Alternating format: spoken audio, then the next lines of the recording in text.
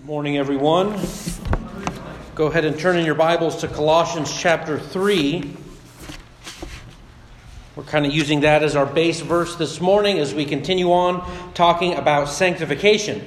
I've had a good time studying sanctification, and it has largely been convicting. I feel like every time I read and study more about what it means and how we achieve it, I'm convicted that I need to be, better than I am. And so I pray that I will be that way by the power of the Spirit, and I pray for all of us that we would be that way as well. So we're just going to read one verse this morning, Colossians chapter 3, starting in verse 1. If then you have been raised with Christ, seek the things that are above, where Christ is, seated at the right hand of God. Father, thank you for this verse, and we pray that as we place our faith in Christ, as we believe in Him as our Savior, that we would indeed seek the things that are above, that we would be focused on whatever is at your right hand and whatever it is that you care about, that we would do that by the power of your Spirit and for the honor of Christ. We love you and pray this in your name. Amen.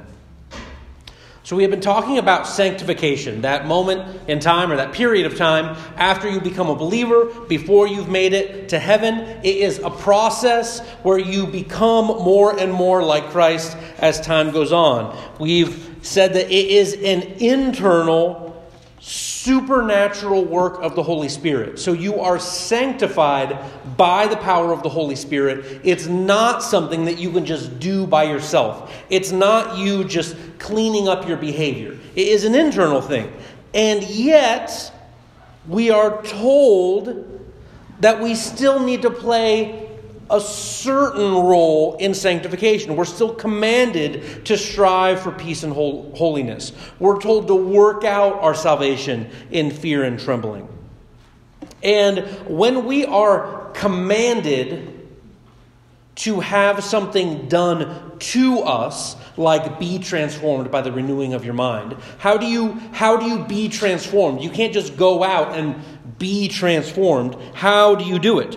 It means you have to put yourself in the way of. We need to do the things that we know the Spirit uses in order to sanctify us. We need to do what works. I was just talking to my parents recently. We were asking them to watch our dog again, which is just what every parent likes to do, is take care of their children's responsibilities. But every once in a while we need them to do it. And they were explaining what the problem was last time. Our dog did not like to go outside at their house. And he would go up to the back door and he would sit there, and they would need to leave, and they'd be trying to shoo him outside and he wouldn't go. They'd throw treats outside and he wouldn't go. My mom said that she had to hide outside by the door, and they had to convince him to go outside, and they'd slam the door behind him. And I was like, Mom, there's got to be a better way than this. Like, what kind of treats were you using? Can you use better treats? We were talking on. And finally I told her, what will definitely work is if you just go to the store and buy a rotisserie chicken. Because my dog loves rotisserie chicken. He'll howl and then just cut off a little piece, throw it outside, and he'll go outside. I'm like, you don't need to worry about spoiling the dog. Certainly not. Just do what works. Get him outside. Give him the chicken. This is kind of what we need to do with sanctification. Do what works. The point isn't that you are sanctifying yourself or that sanctification is this external set of standards. But we know that the Holy Spirit, He could just perform a miracle. You could just be the most Christ-like person in the entire world tomorrow because of a miracle that happened in your heart. But more likely, the Spirit will use these various tools that He's given us in order to sanctify us over time. And last week we talked about one of them. We intended to talk about two, but we only got to one. We talked about the importance of Scripture. There is no path to sanctification that does not include Scripture. You need to read your Bible. You need to listen to your Bible. And part of what I want to bring up over and over again as we talk about these tools of sanctification is that you should feel free to be creative in how you employ these various tools. You do not have to do the same thing as everyone else. There are more paths to sanctification than reading the Bible in a year over and over and over again. You can try different things. Again, reading or listening, you can read the same book over and over again, or you can read a bunch of books over and over again. You can focus on the New Testament or the Old Testament or all of Scripture. You can try doing the same reading plan as a friend. You can do any number of things. Try different things, all to help you create good habits in yourself. But it's more than just reading Scripture. You should be thinking about it. You should be meditating on it. You should be memorizing it, both intentionally because you love this passage and want to know it, and it should just happen because there are certain passages that you tend to focus on, and so it's on your mind so much that you just naturally memorize it. You should become a curious person. You should be thinking, what does Scripture say about any number of questions for the rest of your life? I just had a friend of mine email me this week. I was so excited.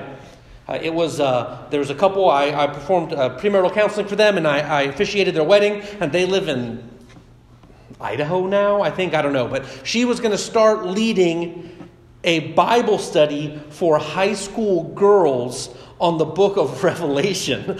And I was like, are you sure you want to do that? But she was, because they were really interested, and so she wanted to talk about, she's like, I want to make sure that I go over all of the different interpretive schools for Revelation, and I especially want to talk about ties to the Old Testament in the book of Revelation. I'm like, well, that sounds like a lot of work, but it'll be a lot of fun if you can pull it off. And so she wanted to know, like, what are some good books that I can use? I'm like, okay, let me give you all kinds of books. I think I recommended like 25 different books over the course of an email. I typed entirely too much getting back to her. But it's fun to see someone like the very basic question of how do I explain this particular book of the Bible to a group of high school girls?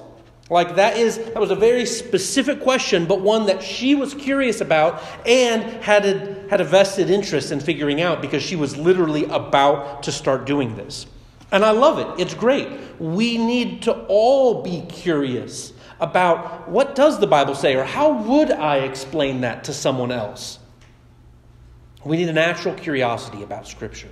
And all of those things, we read Scripture, we think about it, we meditate on it, we memorize it, we are curious about it. These are the sorts of things that the Spirit uses to make us more like Christ. So we're going to talk about 4 more tools that the Spirit uses in order to sanctify us this morning. 4 more.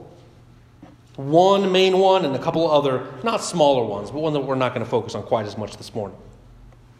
Prayer is a very obvious second place to start for important tools that the Spirit uses. I think this is the most basic way to follow after Christ once you become a believer, is to read your Bible and pray. God intended His children to receive many of His gifts by asking. Luke 11:9 says, and I tell you, ask and it will be given to you. Seek and you will find. Knock and it will be opened to you. James 4:2 says something similar. You desire and you do not have, so you murder. You covet and you cannot obtain, so you fight and quarrel. You do not have because you do not ask. God enjoys being a provider who gives gifts and supplies the needs of His children. He likes to be asked, and He likes to then provide based on what he has been asked. My son informed me recently that he would like an Xbox for Christmas. You got to respect the shooter. It would never have occurred to me to buy him an Xbox for Christmas. If he wouldn't have asked, there would have been no chance that he would receive one because it just wouldn't have occurred to us. Now, when he doesn't get an Xbox for Christmas, he will know that it was a completely intentional choice that his parents have made. But he's got to ask. He's got to ask. And this is what God wants from us. God does not necessarily give us everything that we ask for, but asking is something that God wants us to do and something that God uses to accomplish our sanctification. And especially when we are praying and asking for things specifically related to our own sanctification, our own Christ-likeness, when we are praying and asking for Christ to be glorified through us, those are the sorts of things that God loves to answer. John 14, verses 13 and 14. Jesus says, "Whatever you ask in my name, this I will do, that the Father may be glorified in the Son. If you ask me anything in my name, I will do it." We get an indication of why God would answer a prayer, so that the Father may be glorified in the Son. God loves to answer prayers that glorify both himself and his Son. Hebrews 4:16 says, "Let us then with confidence draw near the throne of grace, that we may receive mercy and find grace to help in time of need." We know that we receive grace and mercy through prayer. We also receive peace. Philippians 4:6-7 says, "Do not be anxious about everything, but in everything, by prayer and supplication, with thanksgiving, let your requests be made known to God. And the peace of God, which surpasses all understanding, will guard your hearts and your minds in Christ Jesus."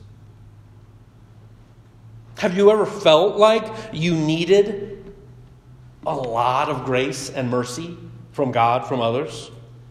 Have you ever felt a total lack of peace in your life? How do you receive those things? You can try and manufacture your own kind of peace. You can try and manufacture a feeling of graciousness and mercy toward you. But ultimately, it's something that comes from God, and it's something that you receive through prayer specifically. Very similarly to Scripture, there is no path toward sanctification that doesn't include prayer. Ever thought about this? How do you know if something is by your own power or if something was by the power of the Spirit? We talk about how sanctification is an internal supernatural work. And we're told to do things like walk by the Spirit and you'll not gratify the desires of the flesh. And then we're given examples of what the fruit of the Spirit are: love, joy, peace, patience, kindness, goodness, etc., etc.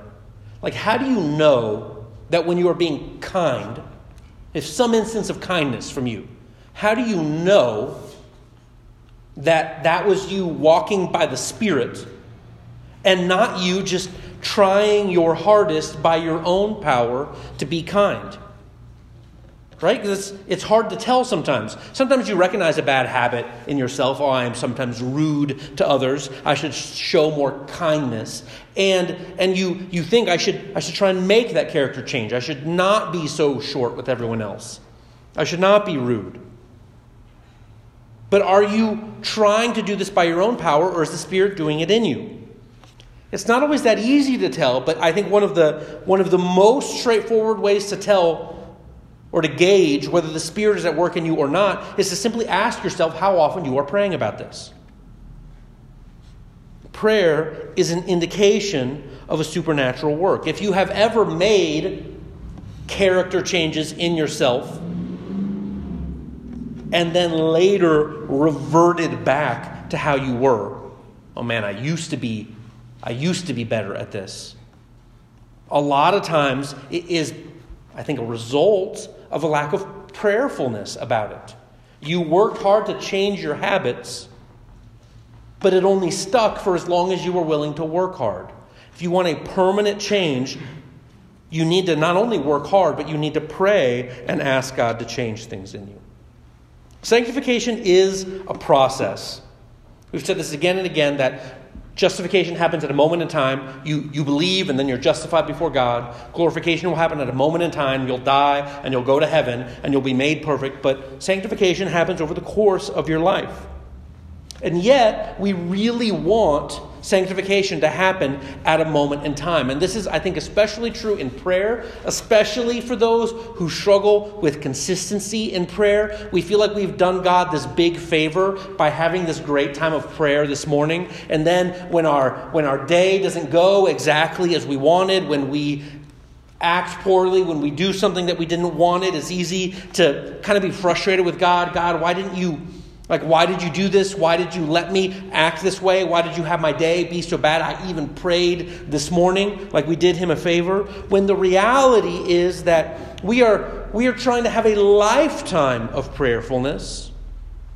It would make more sense biblically, I think, to pray about the same thing for 5 years and then wonder, God, could we maybe see some change in this now? Wouldn't it be great? I know I still have probably more than 5 years of life left, but I would like to start seeing some progress on this. It is a process. You are trying to set up spiritual habits that will help you incrementally over time become more and more like Jesus. It's nice when we kind of level up our spiritual life all at once. You know, if you thought to yourself, I'm going to pray for an hour every day for the rest of my life. If you just decided that today, and then you just did it, that would be great. I mean, we should all resolve in our hearts, and we should be empowered by the Spirit to do that, and we should just do it for an hour a day. Wouldn't it be great? But the reality is, with many of your spiritual habits, it takes a little bit of time to get into them, to have them take. It is designed to be a process. And so when you fail, and you will, because you are not yet glorified, you are still sinful. When you fail, even that is meant to be used for your sanctification. And so I would encourage you to resolve to pray more often, but you cannot get discouraged if and when you fail. I've done this, I know, plenty of times with my daily devotions, which I try and combine with both prayer and reading. That I'll have a nice streak going. I'll be like reading and praying every day for 1 week, for 2 weeks, for 3 weeks, and it seems great, and then I miss a day. Or like maybe we had like a lot of stuff going on for the weekend, and so I miss a weekend. And then it's Monday, and it's like, I'm kind of out of the habit. And suddenly it's like a month later, and I'm like, how often have I even read my Bible or prayed this last month? You can be going great, and then you miss a day, and it completely derails you. It's like there are probably a lot of things like that in life, I think. These are the sorts of things that, one, we should be praying to avoid, right? You need preemptive prayer for these kinds of things. God, when I mess up, and I know that I will, help me to get right back to it. But these are the sort of things that over time we hope to become better at. And you don't probably, it might be that you will just, you'll never fall off the horse again. But probably what will happen is you'll miss a day, and instead of missing a month this time, maybe you only miss 3 weeks or 2, right? We start condensing that amount of time that it takes you to get back on track. But these are the sorts of things to pray about. And I would encourage you, just as with Scripture, to use your imagination, to get creative with how you pray. You do not need to pray the same way and at the same time as everyone else. You can do what works best for you. Pray in the morning, pray in the evening, pray throughout the day. I know someone who tries to pray for every single person he has a significant conversation with. After he's done with the conversation, he just tries to pray really quickly. Whew, that's a little convicting. That would be difficult. But he's just in the habit of it now. And so he's praying all throughout the day. I want to give you permission. There is nothing wrong with falling asleep praying every single evening. It's okay. It's okay. The best way to wake up thinking about the Lord is to go to sleep at night thinking about the Lord. And so pray. Pray until you fall asleep. It is okay. You don't have to pray for every single thing on your prayer list every single time. I don't know if you've experienced this. If you decide, I'm going to start praying for things, then you start writing things down. When someone asks you for prayer, or you just hear about something that you know could use prayer, you write it down on your list, and it does not take too long for your prayer list to get very, very long. And that can, on the one hand, be discouraging because you look at this big, long list and you're like, I don't have time to pray for that all right now. And so you think, I'll pray for that later. And then you pray for it at night and you fall asleep in the middle of it every night, of course. And so the first 2 lines of your prayer list have a lot of prayer. And everything underneath is like, I don't know when I'm going to get to that. You don't have to pray for everything every single time. I know I've mentioned this before, but I have a little clipboard in my office of different categories of things to pray for every week. And so I pray for, specific things related to our church some days. I pray for our missionaries some days. I pray for you guys some days. There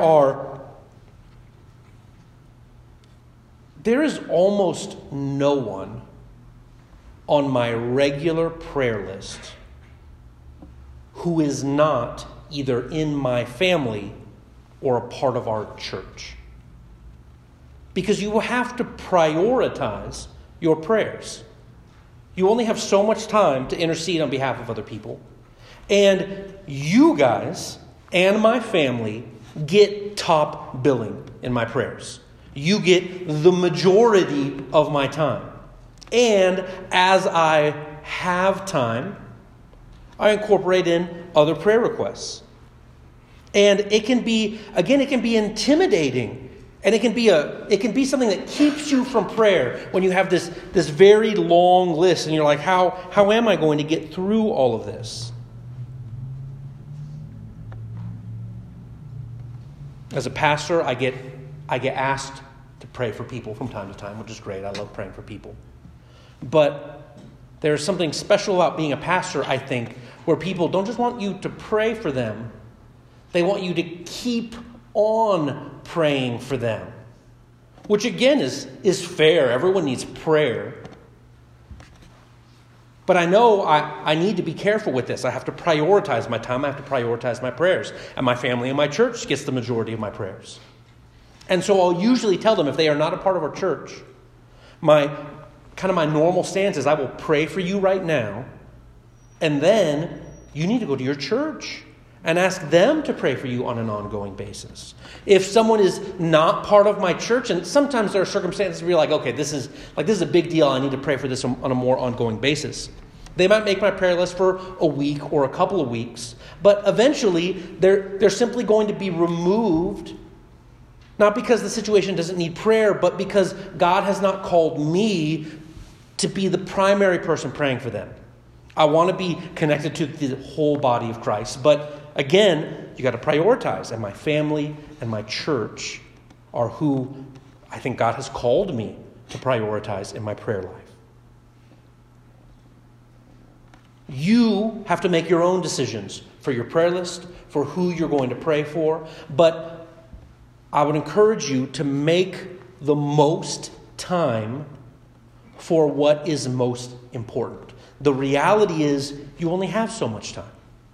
And so maybe you have a dedicated time of prayer for these most important things. And maybe everything that doesn't fall into the most important category, you say, I'm just going to pray for this throughout my day. As I'm going around, I'll try and pray. Maybe there's a certain category of things that you like, okay, I'm going to read it once a day, once a week, once a month, whatever. But the actual prayer is, God, you know what's on the rest of my list. I pray for those things, right? Just lump them all together. I don't know. Again, you have to prioritize your own prayers. But the inevitable reality is that as much time as we devote to prayer, you're going to run out of it. You're going to have competing things in your day. And so I encourage you to make sure that you're prioritizing your prayer. We're even going to talk about that. Well, right now, what should you pray for? What kind of categories should you have in your prayer? This is a really kind of famous way to categorize your prayers. It's pretty well known. I find it to be really helpful. It's a acronym, acrostic. I'm not sure what the difference are between those. It's one of those two. Acts, like the 5th book of the New Testament. ACTS, adoration, confession, thanksgiving, supplication. I would encourage you to just roll through this every time you pray. Every time. This will keep you well balanced in your prayer. You can do something different. You're not going to offend me. And again, I've already encouraged you to be creative. You don't have to do the same thing as everyone else. But this is very, very helpful. Adoration. Part of your prayer, part of your normal prayer life, you should be telling God something true about himself. You should be telling God what you appreciate. You should be telling God that you love him. What he's like, how good he is. Revelation 4:11 gives us an example of this. This is a scene from heaven, and they're speaking directly to Jesus. They say, "Worthy are you, our Lord and God, to receive glory and honor and power. For you created all things, and by your will they existed and were created." Is it a surprise to God that he is worthy of all glory, honor, and power? Does God know that he created all things? And that by his will they existed and were created? Yeah, he knows all of that. He is aware. But this is part of what we are meant to do in prayer. This isn't a surprise. He also knows what you need, right? None of this is a surprise to him. We're not informing him in a traditional sense with other people where they just wouldn't know what you needed or what you wanted if you didn't tell them. God knows all of this. But part of what we're supposed to do is we tell God how great he is. We adore God as part of our prayer life. It's November, which means that you should have already been listening to Christmas music for a couple of weeks now, at least. And my very favorite Christmas song, I think easily, is "O Come All Ye Faithful." I love it. And the chorus in particular, I feel like is very unlike most other songs. It just repeats a couple of times, "Oh, come, let us adore him." What an interesting thing to sing. Let's all go adore Jesus.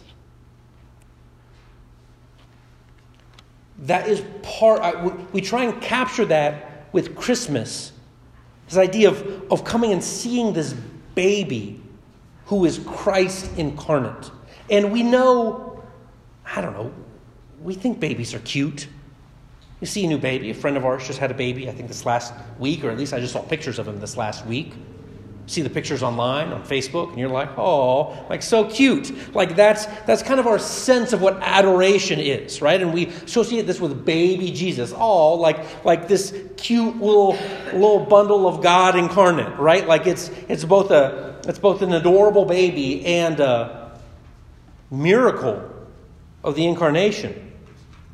But we are supposed to adore God all of the time. And not in this like, oh, how cute kind of way. In this unbelievable way.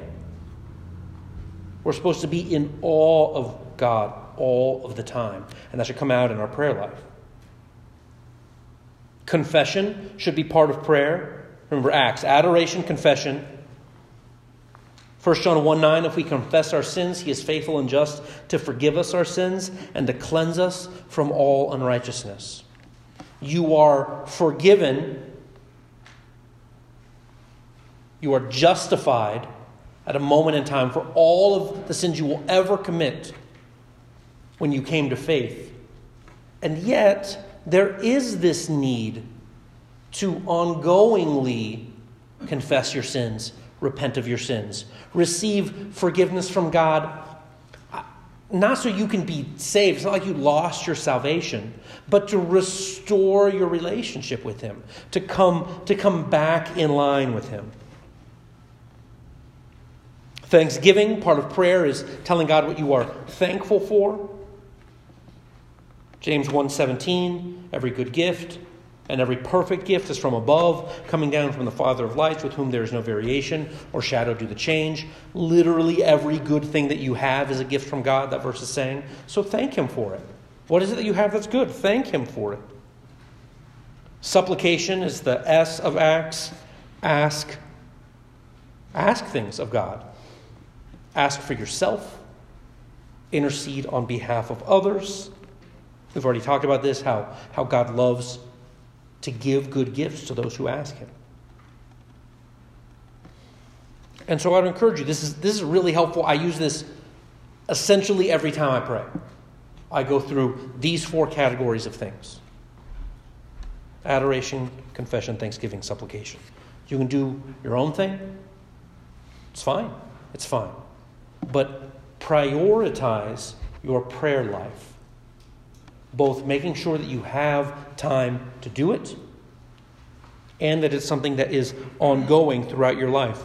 One of the first classes you take in seminary is a class on prayer. And your assignment for the semester is to pray for an hour every single day. It's a little rough, I'll be honest. You get to seminary and you expect, I'm going to learn a lot and I'm going to become a godlier person. And they're right away all of those things. So pray for an hour. You're like, this isn't what I signed up for. This is hard. It's difficult. And there were an astounding number of times where I'm ready for bed at the end of the night. And it's oh my goodness, I'm an hour away from bedtime because I have got to pray. I've got to do it. This is an astoundingly difficult thing for so many people, and yet it is of vital importance to our lives because we are engaged in spiritual warfare all the time. What is at stake is our Christ-likeness. What is at stake is our witness to others, our ability to proclaim the gospel to others. We are under attack by a spiritual enemy, and we need prayer to help us. Back when we were going through Mark, in Mark chapter 9, I had a quote from John Piper, and this is the same quote. So if it sounds familiar, it's because a few months ago you heard it. But I love it. He's talking about the necessity of prayer because of the spiritual warfare in our life. He says we cannot know what prayer is for until we know that life is war. Life is war. That is not all it is, but it is always that. Our weakness in prayer is owing largely to our neglect of this truth.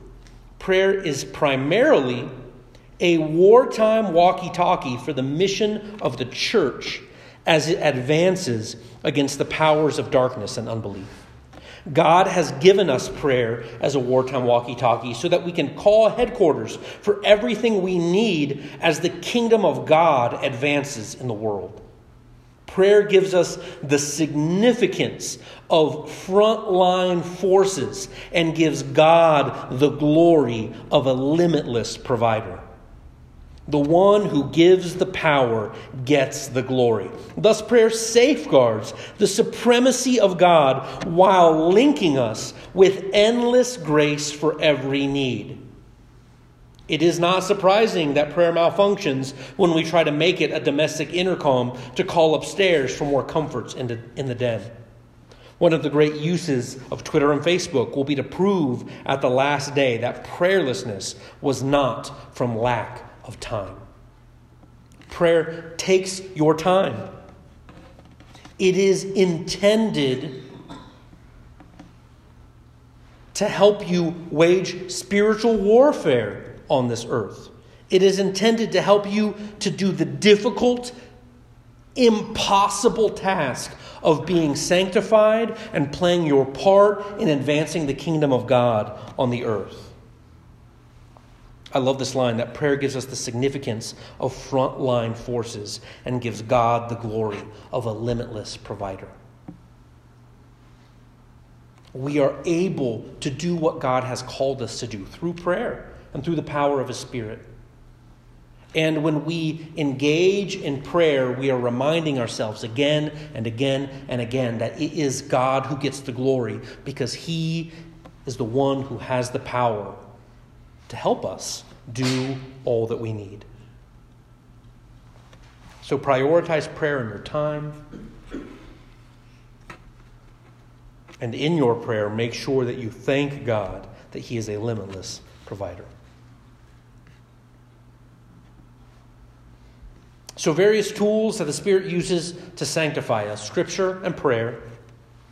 Right now we're going to talk about fellowship. Fellowship is honestly not my favorite English word. To me it seems like a very churchy word. No one out in the world is using the word fellowship unless they're talking about the first Lord of the Rings book. So it is not always immediately clear what we mean by fellowship. And we'll use it sometimes. Oh, it was a great time of fellowship. Was it though? Or were we just hanging out? What exactly is the difference between fellowship and hanging out, I wonder? I'm not sure that many people have a very clear answer to that. It's fellowship if we're all Christians, and it's hanging out if some of us aren't. I don't know. It's a little bit hard. We're going to try and define it a little bit. But for our purposes now, what we mean by fellowship is going to church and spending time with other believers. That's it. That's what we mean. Now, there are a lot of ways that we can spend time with other believers, and I guess there are a lot of churches that we can go to that both won't necessarily help us to become more like Christ. But we're kind of giving both the church and your friends the benefit of the doubt here, that the purpose is to help you become more like Christ, because that is what church and believing friends, or believing acquaintances even, are intended to do. Proverbs 27:17, we're told that iron sharpens iron and one man sharpens another. Hebrews 3:13 says, but exhort one another every day, as long as it is called today, that none of you may be hardened by the deceitfulness of sin. And Hebrews 10:24-25 says, let us consider how to stir up one another to love and good works, not neglecting to meet together, as is the habit of some, but encouraging one another, and all the more as you see the day drawing near. Those two verses in Hebrews are really interesting.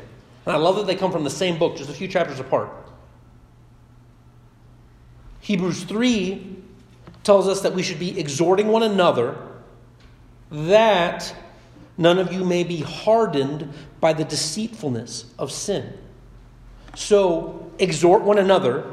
You can't exhort one another unless you're around each other, right? This assumes a kind of personal relationship. Exhort one another in order to keep each other from sinning, that none of you may be hardened by the deceitfulness of sin.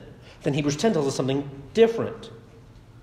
Let us consider how to stir up one another. Again, this is the assumption of a personal relationship. Let us consider how to stir up one another to love and good works, not neglecting to meet together. That's a reference to church, as is the habit of some, but encouraging one another, and all the more as you see the day drawing near. This verse says, let us consider how to help each other do what's right.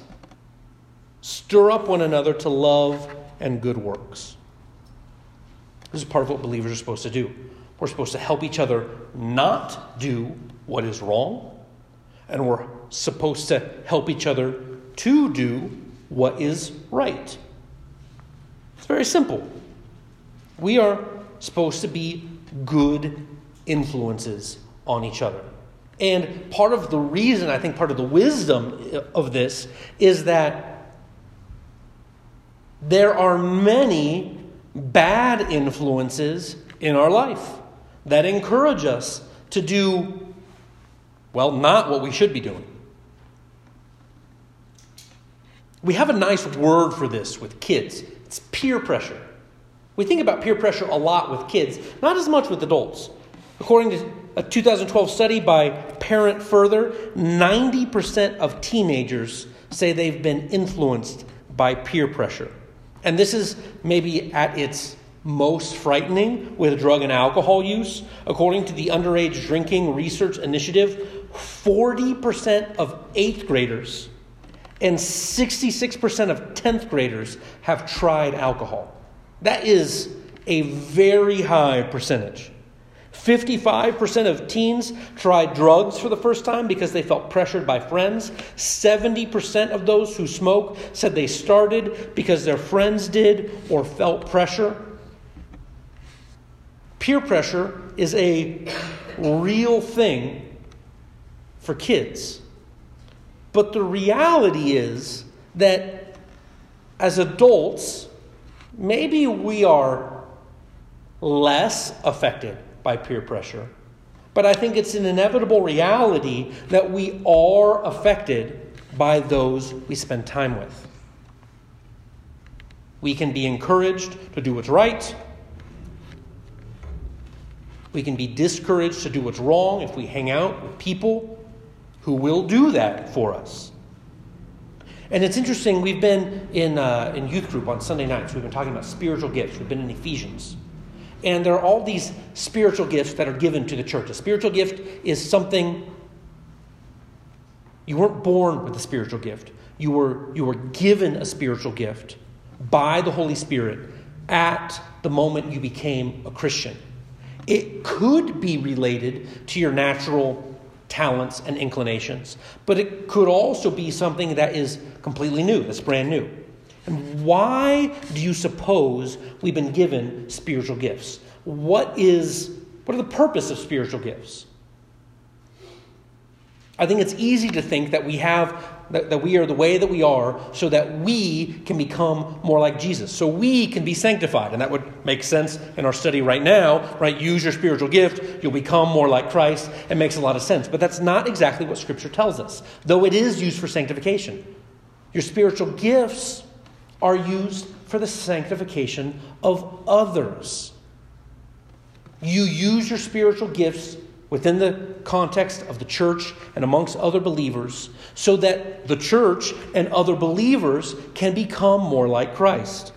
1 Corinthians 12:7 says, "To each is given a manifestation of the Spirit for the common good." Ephesians 4:12 through 13, he just listed all of these various spiritual gifts. And he says the reason is to equip the saints for the work of ministry, for building up the body of Christ until we all attain to the unity of faith and to the knowledge of the Son of God, to mature manhood. And so we spend time around each other not just because we're kind of good influences, but because we literally have supernatural power as believers that has been given to us by the Holy Spirit. You have spiritual gifts that you're able to use in the context of the church and with other believers that is intended to glorify God and sanctify other people. It is for the common good. This is why spending time with other believers matters. This is why going to church matters. You probably know someone who claims to be a Christian. I mean, we don't got to be cynical about this. Who is a Christian, but who doesn't go to church. And they might listen to a lot of sermons on the radio, on television. We don't need to get into the wide range of quality of sermons on television or on the radio right now. But the point is there's any number of people who feel like that is good enough. And, especially in the internet age, whoever your favorite preacher is, you can hear them all the time. You can listen to them every week because it's all online. You can listen to them every week. You can hear every sermon they've ever preached. You can hear everything. And so sometimes it can be a little discouraging when your local pastor is not as good as whoever your favorite preacher is. And yet, as much as a sermon matters for your spiritual life, fellowship also matters, is also what the Holy Spirit uses to make you more like Christ. You need more than just a sermon. You do. You need a church. You need a church that you go to where you know others, where other people know you, where other people are using their spiritual gifts for your benefit and you're using your spiritual gifts for their benefit, where you're encouraging them to love and good deeds, where you're exhorting them that none of you may be hardened by the deceitfulness of sin. That's why we're here. And so I would encourage you, part of the reason we come to church, if it's to know each other, I would encourage you to spend time with each other. I want to make it as unweird as possible for any of you to want to get together for any reason. It should not be weird if someone that you don't even know very well came up to you after even the service today and was like, hey, do you want to get coffee sometime? Do you want to grab lunch? Do you want to hang out? That is okay. That is good. That is not weird. What are you going to talk about? Man, I don't know. Sometimes it can be interesting. I've had plenty of meetings where I was like, what are we going to talk about going in? And I don't know. You get better the longer you do it about dealing with awkwardness. I'm sure plenty of people got to deal with my awkwardness. I get talking about who knows what. But it is good for us to spend time together. And you will get better at it the more you do it.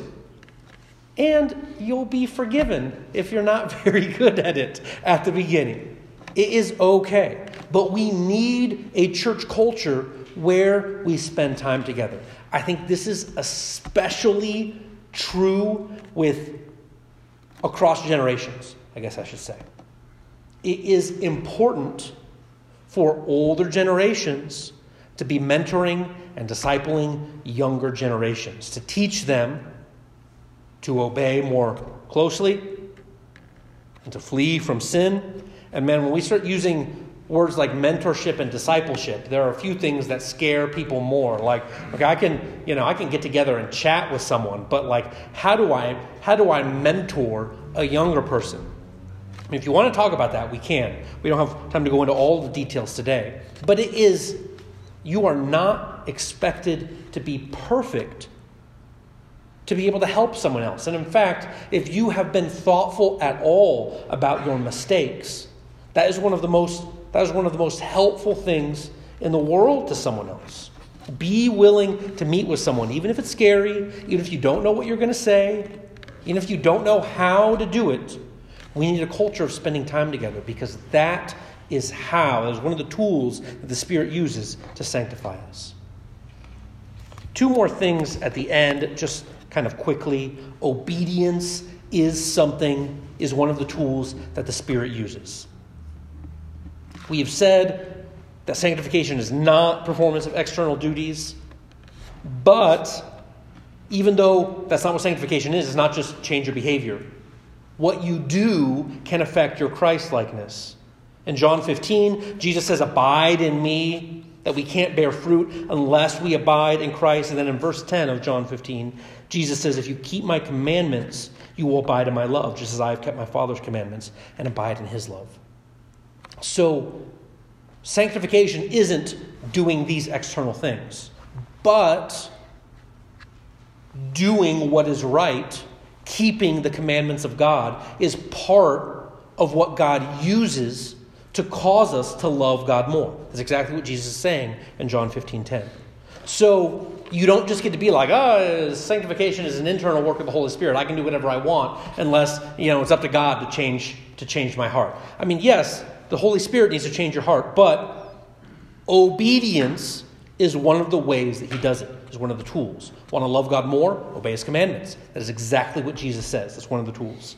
Also, this is just a catch-all, providence. Literally anything can work toward your sanctification. Romans 8:28 tells us that we know that for those who love God, all things work together for good, to those who are called according to his purpose. Now, just because it works together for good doesn't mean that it will work together for your sanctification. I don't know, if you die today, that won't work together for your sanctification, but if you believe in Christ, you'll go to heaven, right? It would work for your glorification. So it has a sort of final good in mind, that all things will work together for good. But plenty of things that you were not expecting will work together for your sanctification, for your Christ-likeness. And James 1 even tells us specifically that difficulties, that trials work together to make you more like Christ. And so no matter how hard your life is, you can have confidence that that is one of the things that God uses to make you more like Christ. I mean, Providence tells us that an easy life can also make you more like Christ. And maybe you all want to pray for that instead of the difficulty. But nonetheless, it is true that all things work together for good, and that difficulty is one of the things that God uses. I think these are the most foundational tools that the Spirit uses for our sanctification. They're maybe the most obvious. Scripture, prayer, other believers, church, obedience, and then this catch-all, whatever God wants. He'll use anything, everything, for our sanctification. We're going to get into some different specifics, and again, some of you asked for kind of a study on some specific things. And so we're going to get into some of those in the next couple of weeks. There are more than these things that God uses for our sanctification, but I think these are the most foundational things. And so I would encourage you to focus on using the tools that God describes, that God promises he'll use for our sanctification. And you will find that, maybe not right away, but over time, you are becoming more like Christ. Let's pray. God, thank you so much for all that we have in Christ. Thank you that you give us tools to sanctify us. We pray that you would constantly, always, be making us more like Jesus all the time. That we would be faithful to use the tools that you've given us. We love you, and we pray this in your name. Amen.